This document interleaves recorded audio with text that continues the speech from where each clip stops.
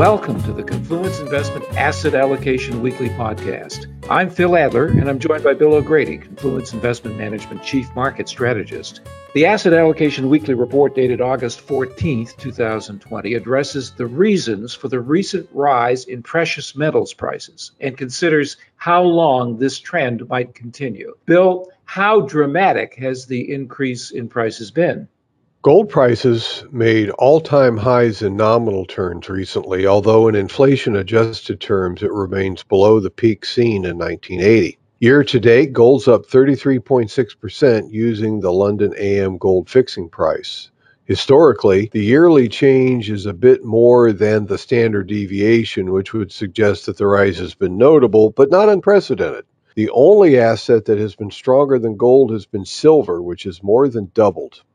I wanted to ask about the other precious metals, whether the increase is primarily in gold or is it evident in a broad array of precious metals? Well, until recently, gold was acting alone. That's because other precious metals, such as silver and platinum, also have industrial uses where gold's industrial consumption is limited. For example, in March, we saw the gold-silver ratio reach an all-time high. The situation reflected that dramatic decline in economic activity as the lockdowns were implemented. As the economic recovery began, silver prices have rebounded sharply. Platinum has continued to lag because the demand for diesel catalytic converters has remained soft. The gold-platinum ratio remains unusually elevated. Although we didn't discuss it in our report, Bitcoin prices have been strong too. Bitcoin has lots of issues, but as an asset, it has most of the characteristics of gold. Precious metals are often seen as a safe haven during times of economic or political stress. Is that the case this time? It's certainly an element of current demand. The drop in economic growth was historic, but fears of civil unrest and concerns surrounding political stability in the election are playing a role as well. The way markets are behaving, it suggests an expectation of future inflation. How do you measure this?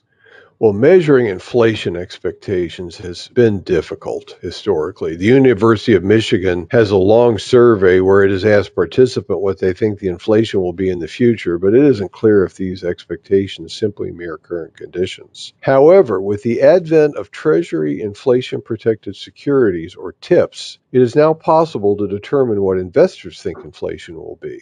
The principal of TIPS is adjusted based on the inflation rate. So if inflation rises, the coupon remains the same, but the interest earned rises because the principal is increased. Because of the inflation protection, the interest rate on TIPS is almost always less than regular treasuries. The only time that isn't the case is when inflation expectations rise significantly.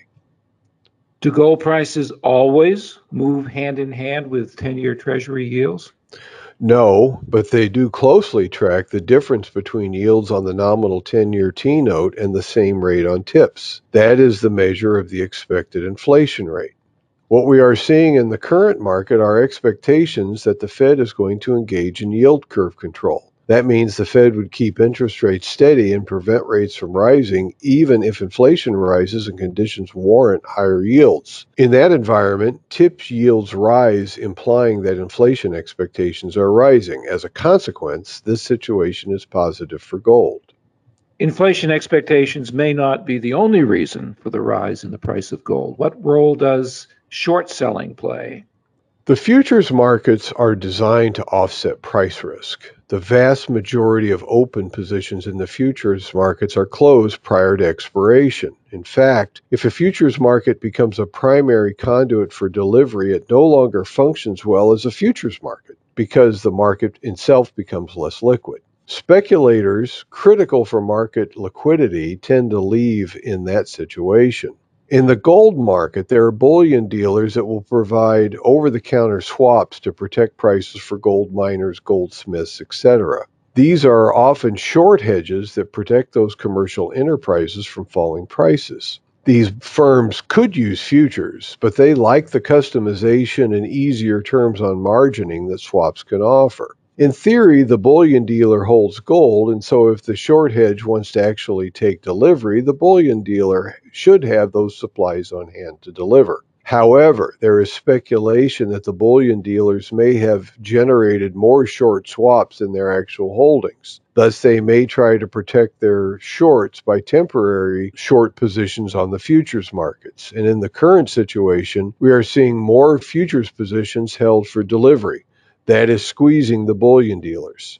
Bill, explain a little more how this works. Well, the most effective way to buy gold is through the futures markets. In other words, if you take a long position and accept delivery at expiration, you get an exchange receipt. And that gold is held physically at the exchange in New York or London, and the buyer holds that warehouse receipt.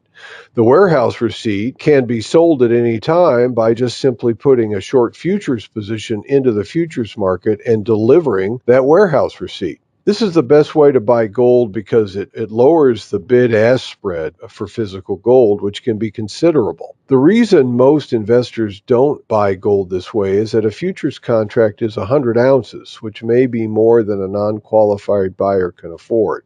What appears to be happening is that as long futures positions are forcing the bullion dealers to actually have to deliver physical gold. And that is a factor accelerating the higher price. Does short selling usually coincide with inflation expectations? No, this is really just a technical feature of the current market. What are your expectations, Bill, for precious metals from this point on? I remain bullish. We have monetary conditions that are historically easy with tones of currency debasement. Keep in mind that the opportunity cost of holding gold is the interest one forgoes. With nominal rates low and real rates negative, the opportunity costs of holding gold are currently negligible. What action has the Confluence Asset Allocation Committee implemented so far to take advantage of this trend? We have had an allocation to precious metals since the second quarter of 2018. We added silver 2 quarters ago.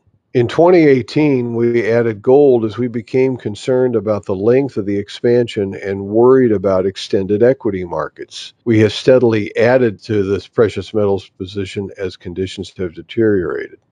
What further action might the committee be contemplating? Well, the next big issue is how big a position we contemplate for precious metals. Currently, the largest position in any of the portfolios is 15%. Traditionally, 10% is considered a full allocation by most asset allocators. But going forward, we may be in a world that is outside what we have become accustomed. And so we may need to think about what a full position in this asset class may entail.